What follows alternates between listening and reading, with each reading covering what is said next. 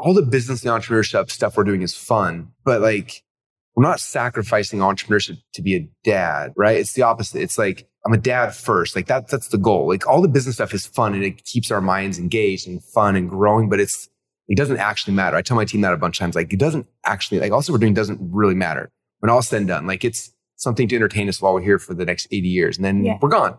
But the things that actually matter are the rest of them. So it's not like I'm sacrificing entrepreneurship to be a parent. It's like I'm a parent and then I get to fill in entrepreneurship in the gaps, right? When it comes to building a business empire online while intentionally cultivating a thriving life at home with kids, well, there is no roadmap. It's not easy. But the great news is we're not alone. We live in a crazy world that is truly unlike any other time in our history. And if you're like me, you've got an impact of your own to make. But you're not willing to sacrifice your relationship with those that you love in order to get it.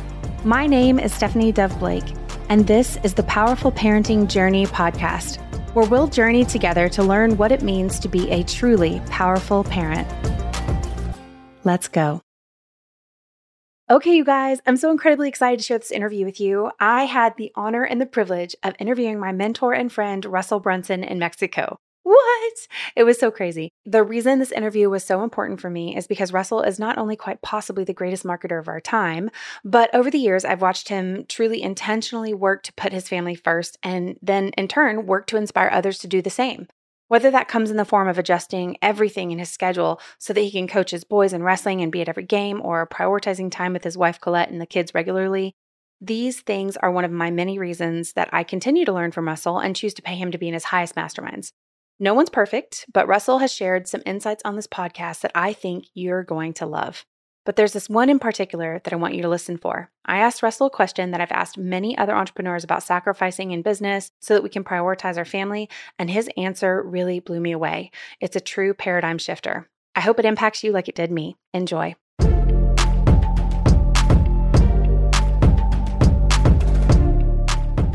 Russell, I just appreciate you so much coming onto the podcast.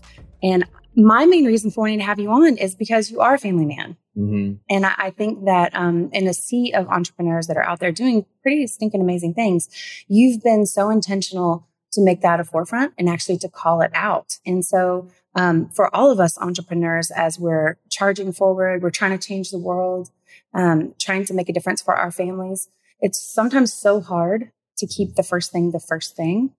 But yet, here you are. It's almost like you champion that. You know, you champion faith and family and funnels. Mm-hmm. And so the 3 Fs. Yeah, the 3 Fs. So why? Like, because a lot of people don't choose to do that. Yeah. What is it in you that makes you want to put family first? Yeah, I think it's interesting because when I got started on this journey, you said almost like 20 years ago now. So I was like a young, 22, 23-year-old, just gotten married. And Clem and I had been trying to have kids. And we had all the fertility issues and stuff. It took a long time. And we finally had kids. It was so great. And there's someone else who was in the business at the same time as me. And I'm not going to say the person's name, but they also had twins almost like a year after we did. And I remember because we were at an event and I had BrunsonTwins.com. I had my kids, like their pictures of them, all that stuff. And then he was like, oh, I bought my version, and showed me his version. I was so excited for him and his wife and stuff. And then less than a year later, I saw him at an event and he was there and he was not with his wife. He was somebody else. And later I asked him like what happened? He's like, oh, the story. And I was just like sick to my stomach. And I remember thinking, I was like, man, what's that quote? Like you can, like what is it? Profit man? Yeah. If he gains the whole world and loses his own soul. Not that he lost his soul, but like he lost the thing, right? Like you think about most people who start in entrepreneurship, it's because the original dream is like, I want more time so I can be with my family and be with my spouse, be with my kid. And then we set that as the dream. And so we go on this journey, try to create this dream. But then somewhere in the journey, we lose the vision of the reason why we went on the journey. And remember that he was the first one I saw. And it was such a big shock to my system because I know what I had gone through to be able to meet Colette and be able to have kids. And the twins were such a huge thing for us. And then someone else who had the same experience. And I saw that so fast. And I was like, this can happen fast. Like people can lose their way so fast. And then now doing this 20 years, I've seen it so many times where people get success and then, all of a sudden they forget about the people and the things that were so important to them in the beginning. And I think that the journey, the hero's journey we all are going on as entrepreneurs can blind us to what's actually really important.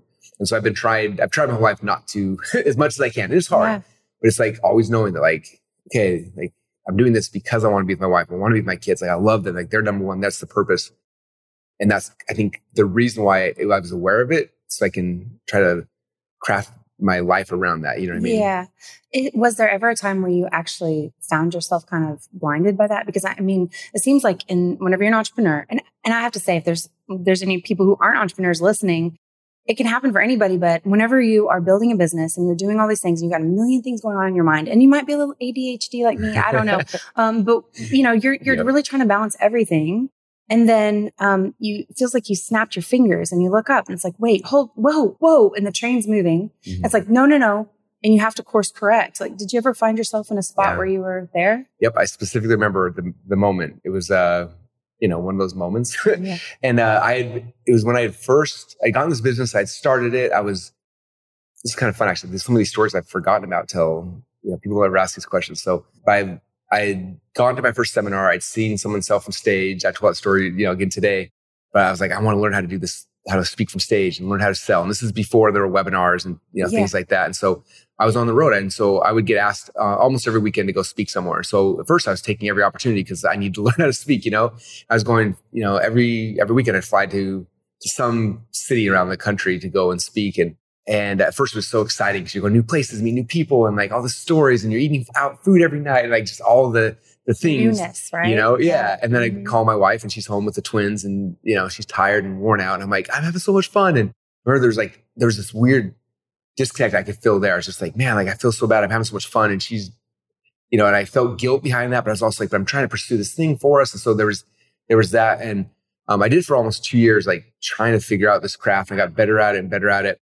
And then I remember one night, I was at home and hanging out with the kids and everything, and they were probably 1 year old at that time. So, so cute. And then I knew that I had a flight that night that I had to go to. So I ended up giving the twins back to Colette. And then I packed up my stuff and jumped in the car and I drove to the Boise airport. And it was a late flight. It was like a red eye flight. Mm-hmm. Yeah. So I think it was 11:30, 12. And I go through the whole airport and I sit down and I'm looking around and I'm the only person in the airport. There's nobody else. I'm sitting here waiting for my flight. And I was just like, why am I doing this? Like, I want to be back home, like snuggling the kids in bed, like being with Colette and all those kind of things. And I remember I texted her. I was like, I wish I still had it was an old flip phone, so I wish I still had to see exactly what, by memory, it was like, I told her like, this is it. I'm done. I'm not going to speak anymore. And then she wrote back. She's like, but that's how we make our money. Like, what are you going to do? I'm like, I don't know, but I'm going to figure out some other version of this because I don't want to be here. Like, I remember that. And so I went on that trip, and the whole trip I was just like, I don't want to be here. And so I remember emailing all the other speaking engagements I had and kind of canceling them. And then when people started asking me, I was like, no, I don't speak anymore. And I didn't for a couple of years. I was just like, I don't speak on the road. And so then the next thing is like, well, I had to figure out another way to do that. And luckily back then, teleseminars were a thing that were happening, pre-webinars. Okay. In fact, Alex Mendoza put out a course called Teleseminar Secrets. I'm like, okay, I'm going to buy that course. And so I bought Teleseminar Secrets and started listening to it. And we started doing phones and getting people to register for these phone calls, and we do the things. And that was the next evolution. That lasted for a couple of years, and the webinars came out, and it was like I had to change the platform to be able to be with my kids. And so that's what we did, is we made the shifts and the changes. And then I was able to do both, which is the goal. That's amazing. And so if you could think back to that moment though, because a lot of people find themselves in a situation, and it seemed like your motivation at that time was purely because you just wanted to be there. You wanted to be with Colette. You wanted to be with the twins. Was it because Colette was she struggling? Or was it where you just like genuinely you wanted to be there with them? I think it's all the things, my whole dream growing up, I want to be a parent. I want to be a dad. And then so that you're missing those things, and you come back and you see them, and like, especially the age, they shift so much, Yeah. You're gone for 3 or 4 days, you come back and it's like, oh, you miss so much. So there's that. There's also, people talk about mom guilt a lot, but dads have, at least me, like dad guilt, just like, oh, like I should be there. And like, at this point in my life, I should have this figured out. So I can, there's those kind of things. And there's also the guilt of like, I really liked it. Like I like speaking. I like, I got a lot of significance from it. And like, it's like, man, so there's that tug of war as well too, where it's like, I feel good doing these things, and like, it feels good for my ego, and I really enjoy it. I'm getting good at it. And like all those things all those things are kind of hard, but I think ultimately for me, it was just like, you see, the twins are so little and so cute. It's just like, God, I should be here. I'm missing we tried so hard, but we had to go through fertility and all the things to get them here. I'm like, hey, they're here. And then I'm gone. Yeah. I want to miss that. I think we've all felt that. We've all felt that as entrepreneurs when there's this thing that's inside of us. I love that you brought out the significance because sometimes whenever we're building these things, especially, I think it's equal for men and women in different ways. But for women, whenever we're building this business, then there's this mom guilt of, all the different things that a mom and the nurturing side of all of it. And whenever we're stepping away and we feel that pull back, right? That pull draws us back in. Oftentimes it's really hard to say no, right? It's really hard to just cut that off because you're sacrificing that significance because maybe at home we were doing the laundry and we were stuck in the dishes and all the things. Nobody's telling you how great you are at that point. Yeah, the thankless jobs that, they're micro things that we're doing that equate to really huge things in our children's lives in their development. But in the shadow moments or the quiet moments, they aren't seen. And man, it feels great when you show up for a webinar and make $1 million, right? Everyone's saying your name and they love you. And my gosh. So I think it takes a lot of grit and determination in order to make those decisions. But actually, Russell, there's some people out there that actually say, look, hey, you're going to have to hustle. You're just going to have to grind. And you might miss some birthdays. You might miss this. You might miss that. But you know what? Your kids are going to appreciate that whenever you're older. They're going to understand why you did what you did. What are your thoughts about that? Oh, such a hard line because I think, I love the fact that my kids see me pursuing my dreams too. You know what I mean? Yes. And it gives them permission and belief those things are possible too. So I think there's definitely time for that. But it's also, there's always a cost of everything. Every decision is a two-sided coin, right? Anytime you decide, which I think Myron Golden taught us is decide means to cut, right?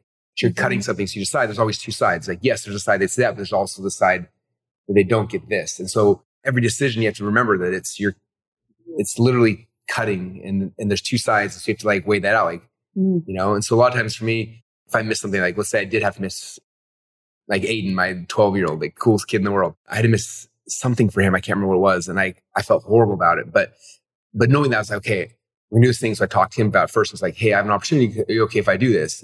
And he's like, on my birthday? I'm like, yeah, but what if we do something different? I want to make this decision, but I don't want to lose this for you. So what if we do your birthday party the day before? And we worked around it, and then it made it where he was cool with it, I was cool with it. It was a big win-win, and we were able to kind of to do both. And there's not always opportunities you can do both. Right. And it's tough.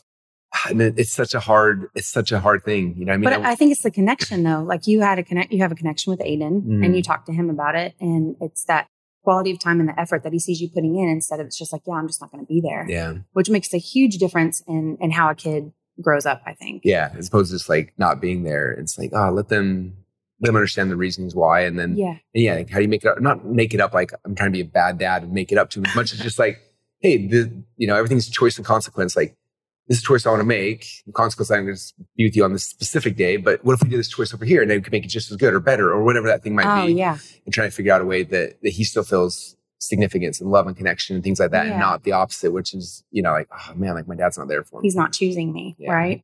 And so I think a lot of kids go through that. And I think as parents, it depends on the different age groups that you have. And unless you find yourself in a situation where you kind of don't have that relationship with them, I feel like kids usually want to be our biggest advocates. And they're usually the most resilient, most forgiving, unless there's, some damage already done there. But for the most part, if we have conversations, right, it makes the biggest difference. Yeah.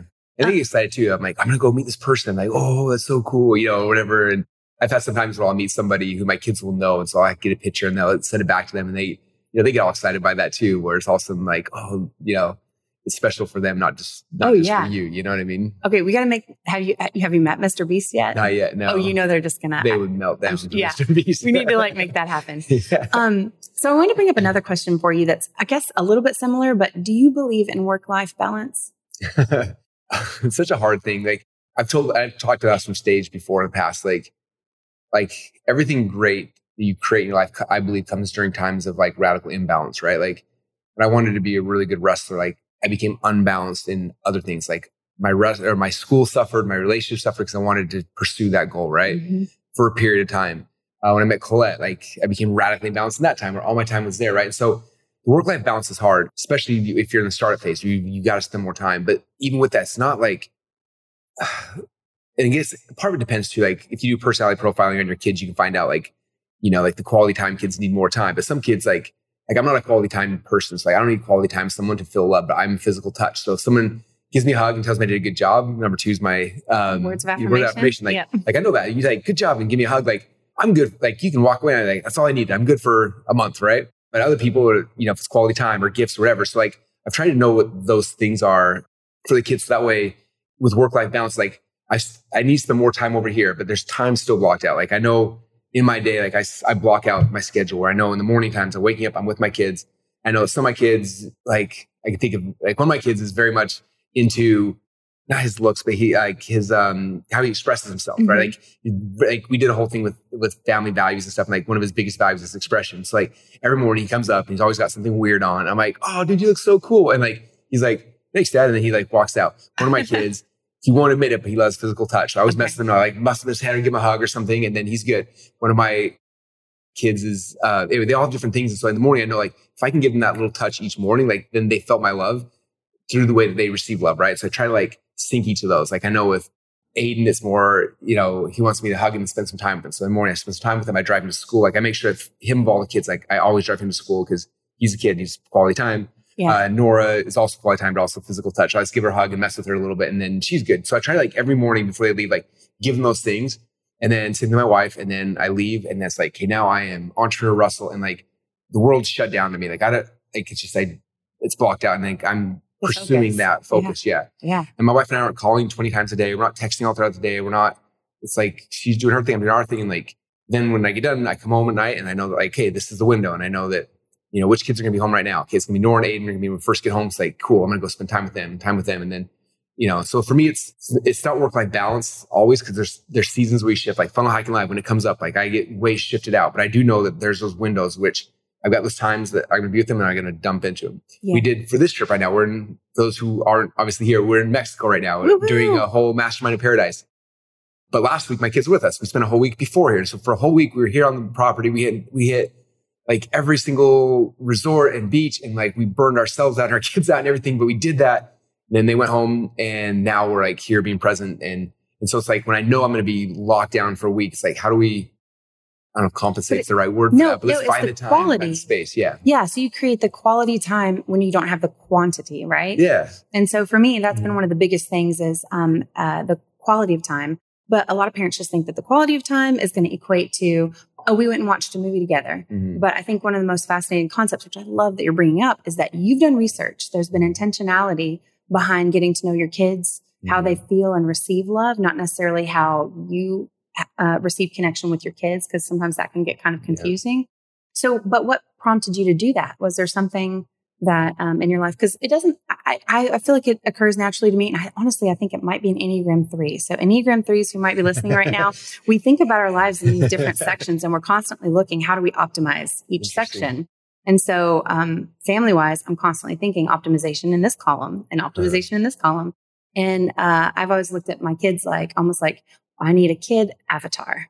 You know, you've got a business avatar, and you know, message alignment with your avatar is going to equate to success. Yep. And it's the same thing with our kids, right? We need that the right quality of time in order to really touch their hearts, grab their hearts, and know that we have their hearts, because whenever the poo hits the fan, we want them to come to us and to feel that connection, right? Yeah. So, but what made you decide to do those things? Like, was there someone who came in and said, hey, you should do this? Or did you come to it in your own conclusion? I think initially it started with just my wife and I trying to figure out our relationship, because if you look at and I'll start with love languages. That's what started with us, but it's true with all the, you know, I'm obsessed with all the personality tests, as you know. Same. But it was love language initially. Like we were struggling, confused, like our relationship. And then we read the 5 love languages book and we did the test, and like my 5 and her 5 are exact opposite. Like they're flipped. Like the thing that's most important to me is the least valuable to her, and vice versa. And so like, you know, I'm trying to give her hugs and kisses and tell her how great she is, which means nothing to her. And she's trying to like spend time with me and give me gifts. And I'm like, what are you doing? Like, you know, it's like we were so opposite, and like it was just always headbutting. And it was when I realized that, and I was like, oh my gosh, like, and so we did a whole experiment for a while, which was like, how do we like speak to each other's love language? Which is, there's pros and cons to that, and you know, but we did it for a while. Whereas like she tried to like show me love my way, and I did my way or her way, and it's hard because it's not natural for me to, you know, to do acts of kindness and clean up and like the stuff that makes her, you know, lights her up. And so I do those things and she lights up. I'm like, weird. And then vice versa. Like when she gives me a hug, it's like, oh my gosh, this is, it makes the whole day right. So initially I learned it from that, my core relationship, which is figuring that out. And then as the kids started getting older, it was interesting because I remember with the twins, we've got twin boys who are both amazing, but both so different. Mm-hmm. And so one of them, like I would tickle his back and he was like, if you start tickling his back, he will not move, which is like me. Like my wife, we're at a movie and she touches my back, like I will not move because I don't want her to like not be tickling my back. And so I'm like, try not to breathe, like don't mess anything up, or like don't stop. And like he was that way. It's like I noticed the other one, like it's just like, why, like what are you doing? Like don't touch me, And so I started realizing that. So I'm like, okay. And so when we used to tuck them in bed at night, I would always tickle one of them's back for a long time and tell them, talk to them and spend time that way. And the other one I'd go and just, like talk about again, like, dude, the shoes you had on today were so cool, or whatever things are. And he would light up and get all excited. And it's like interesting. And so as new kids came out, because it was fascinating for us because they were twins, like you think they're going to be the same and they were so different. So we really noticed it with those two. And then the next one started coming along, we're like, oh, she's, Ellie's more like down this way, or more like Bowen this way. And then like we started just noticing and then, and so that for us, that's kind of the evolution of how those things came about. And love language is the easiest to see with the kids. And there's an easier test for the kids to see it. And then the other ones we just started watching and started noticing like, oh, wow, Bowen's way more introverted and Down's more extrovert. Like you start seeing those things, you start learning the other things and start seeing where, you get to know them better and you understand the test better. You can kind of see like where they are, and where they fit in and how to work with them. Hey, powerful parents, Stephanie here. I hope you're enjoying the show so far. Did you know that statistics show that 88% of Americans say they eat dinner with their family every night or a few times a week? I think that's a pretty awesome stat. But if you're anything like me and you're an entrepreneur, then after a day filled of putting out fires and maybe various events, testing your patience, sometimes it's hard to think of questions that can help you really connect with your kids beyond the standard, how was your day? When my kids were just littles, I put together a list of questions to solve this problem and to help us have something to connect with over dinner time. And now I would love to share my curated dinner questions with you. This is good for littles and for bigs. There's lots of different varying questions in there. And these questions are going to help to ensure that the conversation is not just lively, but will bring you closer to your children while you enjoy a delicious meal together. As a listener of this podcast, you can get access to these questions at www.powerfulparentingtribe.com. Once you're there, make sure to type in your best email, and I'll have my team shoot over the questions for you. Once you get the questions, I encourage you to make this a family affair. Print them out, have your kids help you cut them out. We even grabbed a mason jar and my kids decorated it. And that's where we put all of our questions. And that same mason jar still sits on or near our dinner table to this day. We've been using these questions for close to 8 years now, and I've really enjoyed the fun conversation and connection that's come from them. I hope your family enjoys them as much as mine have. Again, that's www.powerfulparentingtribe.com. Now back to the show. Okay, so all of that is awesome. And it's funny because it's like you've been hacking, everything, not just funnels. You've been hacking your life, your kids, your family, your wife. And I love that because I totally relate to that. Whenever you talk about a lot of things, it always usually does eventually come back down to legacy, right? Mm-hmm. And I'm curious in how you were parented with your mom and your dad. What do you think has permeated and come through in your relationship with your kids now? Because obviously it's really important to you to be a father and to be a present father and to show up and to leave a legacy. But why? Because a lot of people, it doesn't actually get there. Yeah.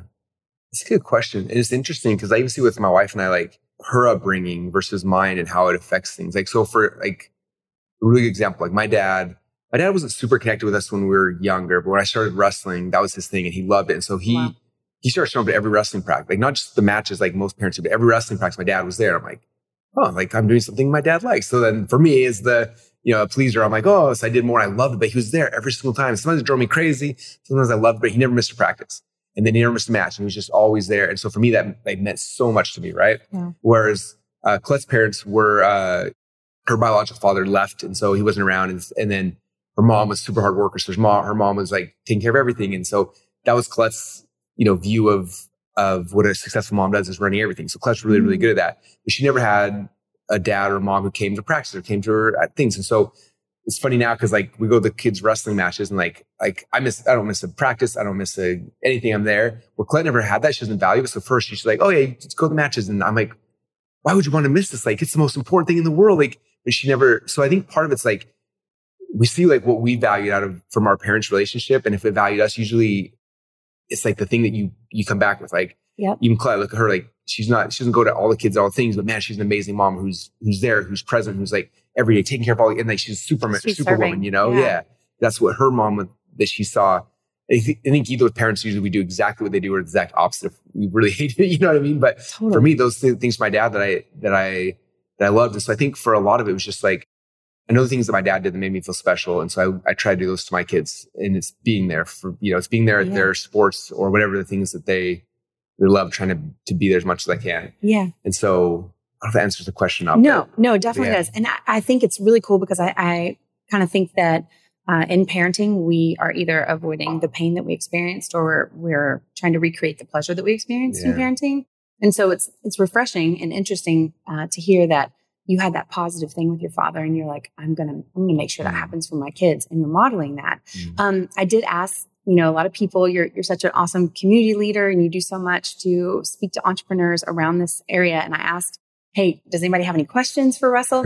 And one of them was interesting because they really wanted to know, what does it look like? What kind of sacrifices are you making now to make sure that you are spending quality time with your kids? And I know a little bit of it, but for those who maybe don't, what are you doing now? What are the intentional choices you're making in order to be a good father and to be there in their lives? The first time I really did it, outside just like, these are my times with my kids. The very first time was my kids, the twins got into junior high and there's a wrestling program there. So I was so excited for them to wrestle. And I knew I wanted to be part of it, but I didn't know when the season was starting. Anyway, it started one day that I didn't know. And so my kids went to because they knew they were supposed to go there. And so they had the first practice. And then my wife Colette called me on the way home and she's like, down the bone went to wrestling today. I'm like, wait, it started today? Like, I didn't know that. And they're like, they hated it. They never want to go back, all this stuff. And I was like, oh crap. This is all I think in my mind. This is the most important thing in the world. Yeah. So I was like, oh, so I came home and I talked to them and I was like, it was horrible. And like, they told me all the reasons I hated it. And I was like, okay. And this is in the middle of, all the things, funnel hacking lives and events and launching books and all these things. And so I found the phone number for the coach and I was like, hey, my kids wrestle, were there today. We got to know each other a little bit. I was like, can I come help? He's like, sure. I'm like, hey, I'm going to come every day. And so I remember going back to my assistant at the time. I'm like, hey, you need to block off my calendar at 2:30 every day. There's wrestling practice. And she's like every day? I'm like, well, 5 days a week. And then here's all the tournaments and all that, so I gave her the calendar, the schedule. And she's like, how's this going to be possible? Like, you have so much stuff on your calendar. She's like, there's you have a full day that we can barely jam everything in. And you're now going to leave every day at 2:30 and take, most Fridays, Saturdays off for the next 4 months. And I'm like, yes, figured out. And it was chaos. I hadn't prepared for it. I wasn't ready for it, but I knew at 2:30 every day, if I wasn't there, my kids are not going to pursue this thing. Right.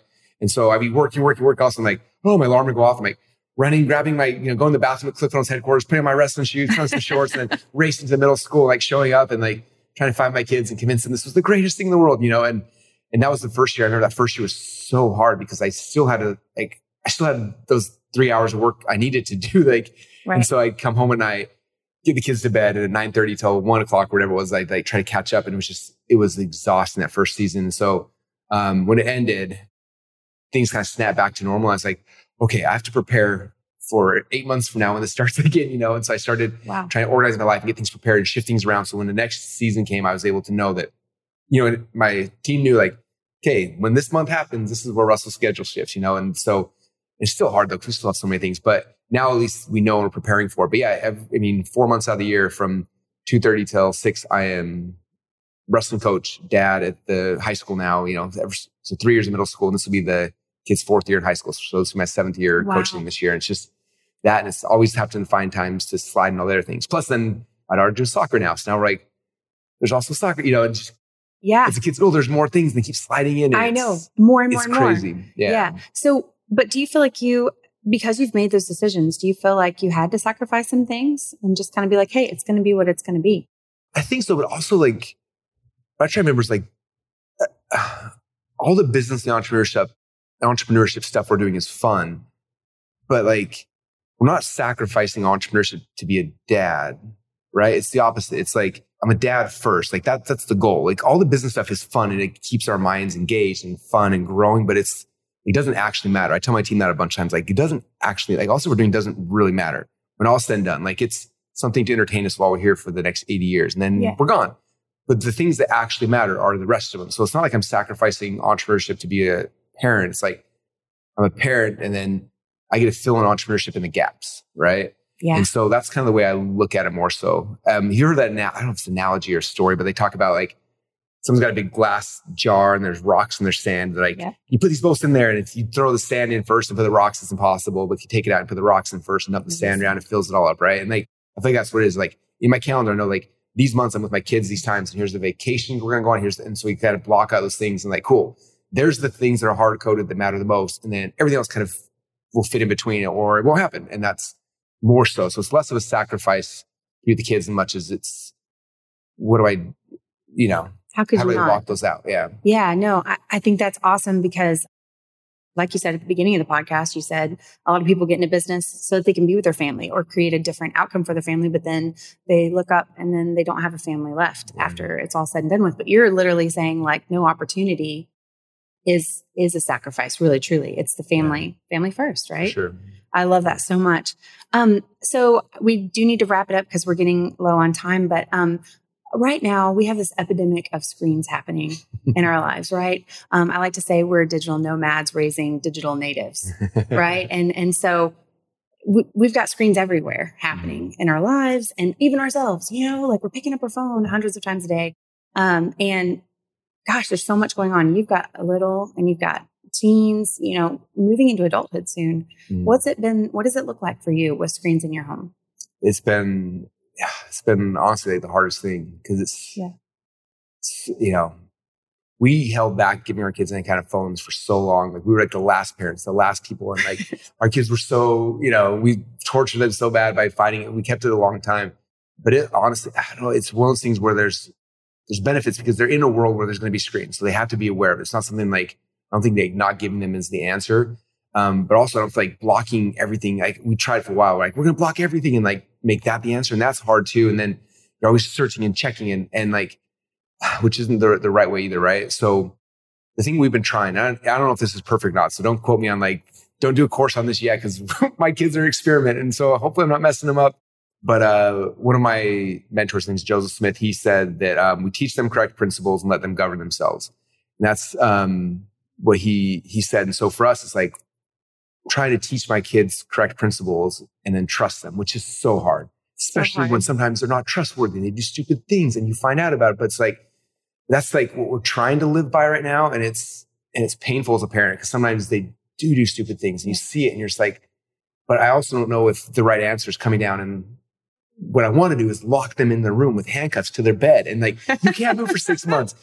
And maybe that is the right answer. I don't know yet, but like, that's what we're trying to do right now is teach them correct principles and let them govern themselves. And then it's coming back each week, after church on Sunday, we have family night. We sit down family night. We talk about like the principles and like teach them correct principles and help them understand these things. And because, there's another quote, which I'll probably get wrong, but there was a philosopher who said like, if you could explain to me why, like it was, don't tell me what to do, but if you can explain to me why I should do something, then I'll move heaven and earth to do it. Like that's kind of the thoughts. Like, how do we teach them why it's important? If they can do that, then they'll. And so versus if I just handcuff them, they're only going to stay handcuffed. As soon as they sneak away, they're going to. Because I remember when I got punished as a kid, like if my parents punished me and like locked me away in a thing, cool. But when I sneak out, I'm at school, I'm something else. Like I'm going to break all the rules again. Like how do we teach them the correct principles? So that's what we're trying to do. And again, it's an imperfect science right now, but I love my kids and we're trying so hard. It's lots of pain associated, but also like sometimes they really impress you and you're so proud of them. And so that's kind of where we are in the journey. So hopefully your course will help us as long. Well, so here's the thing is I don't know that there is a perfect formula for any one family. Like every kid is so different and every parent is so different. And I feel like every single parent is the parent for the job. Like you got a kid, the kid is there. You're meant to parent them, right? So, but it's your job to figure it out, right? So I wish I could snap my fingers and like have like the perfect course. Here's the answer, right? But I think you're doing and modeling exactly what we all have to do, which is figure it out. We have to pray. We've got to learn how to love our children well, not in the light of how we want to be loved, but how they actually need us to love them, which is selfless love, which helps us to grow, right? But I love that you said that about the self-governing. We literally have a sign in our home and it hangs up, talks about self-governing and what the definition of it is and what that looks like in our home. Because with technology for us as well, we're not anti-technology. I'm a computer geek. Like my husband plays games. We play games, right? And so it's not about that. It's just about being pro-connection. Yeah. And I'm a firm believer that if you have your child's heart and you're connected, then that's that's like, I think like 95% of the battle. If we can love them well, like that's it, right? And that is leaving the legacy, because if they have a place to belong and they feel loved by you, that is an impression that can't be replaced or refuted by any one thing. Just like you're carrying around the love of your father in your life, and it's having implications on how you're choosing to raise your kids. Right now, probably the love of your parents has impacted me, right? Because it enabled you to show up how you're showing up now. And I just think it's so powerful to be in the position of a parent, but we oftentimes we get muddled up, right? And we get muddled up in all the little things and all the things that make us feel horrible, or like we're the worst parents ever. I'm screwing up my kids. They're going to need so much like therapy. But in reality, they're resilient. And if you can learn to love them well, it's a huge impact. And it sounds like you were doing a lot of really incredible things to do that. Trying our best. It's painful though. Like parenting has been the hardest thing we've ever done by far. And it's interesting because the things I thought were going to be hard are different. You know, like I thought my kids were going to love the things I do. And the harder thing is like when my kids don't love something I love and still loving them. And that's hard because I thought like, these are the things that I experienced in my life that gave me so much happiness and so much joy. And I want them to experience it. And then when they hate it or they fight against it, they don't want to do it. And this is true for me in our kids right now. We're like with wrestling, like 2 of my kids hate wrestling. Oh, I have kids who do not like going to church. I have kids like all the things that meant so much to me, that still mean so much to me. And they're fighting against it. And it's like, how do I love them no matter what? Which is hard to do. But like so many people in this life never have someone who loves them unconditionally. And so that's been the thing. As I want to strangle my kids sometimes, I'm like, I have to be the one who loves them unconditionally no matter what, or else they'll disappear. And I have friends, I have family members who don't talk to parents anymore because the parents are so much trying to force them to do a thing. And it's like, that would be the worst. Like, that's what I don't want. Like, how do you give them unconditional love even when they're going against everything you do or believe or value? It is such a hard thing, but I feel like that's anyway. But isn't that the beauty of it though? Because if we can learn to unconditionally love someone, it helps us be more like God, right? Yeah. Helps, because that's how he loves us. And then whenever we're able to figure out how to do it for our kids, which is incredibly hard for us as these, fallible, imperfect humans, right? But it shows us a glimpse of how much we're loved. And we hope that it shows our kids the same, right? Yeah, it's incredible. Well, Russell, I have like a gazillion more questions here for you, but we should do part 2 coming up. Yes, we should definitely do that. But I think that this is one of the most important things that we can be talking about, because the whole idea is like, you don't want to build an empire online and then lose the kingdom at home. Right. And I think it was C.S. Lewis, he said that raising children is the most important work. I'm probably totally messing that up, but I think that you're doing such a wonderful job of living that example. And I just want to say on behalf of like the ClickFunnels, the digital marketing space, that we appreciate that about you. It's impacted my life, and it's given me a model to be able to say, look, he can do it, so I can do it. Because there's not a lot of people out there that do that and that choose to put family first and actually talk about it. There's some really incredible entrepreneurs putting family first, but to actually kind of just show everybody like, look, this is important. We can do this. And so we can kind of have our cake and eat it too, if you will, through a lot of turmoil. But we have it all. Yeah. Yep. Thank you so much, Russell. We really appreciate you. And maybe a part 2 will be in the future. That'd be awesome. Thank you so much. I appreciate you. Thank you. I truly hope you enjoyed our episode today on the Powerful Parenting Journey podcast. Make sure to hit follow and subscribe so that you don't miss out on any upcoming episodes. You're not going to want to miss a thing, I promise. If you were impacted by this episode, do me a favor and leave a review with a comment. I read every one of them, and I also pass them along to our guests. If this episode made you think of someone, go ahead, take a screenshot and share this episode with them, or post it on your social media to share with friends. You can catch the show notes for this episode and any mentioned links at powerfulparenting.com/podcast. If you want to see more behind the scenes with me and my guests, be sure to find me on Instagram or Facebook. It's where we can have deeper conversations on these podcasts. Take care. And remember, it's not about being a perfect parent. It's about taking each day and working on showing up powerfully for our kids. They deserve it, and you are the parent for the job. See you on the next episode.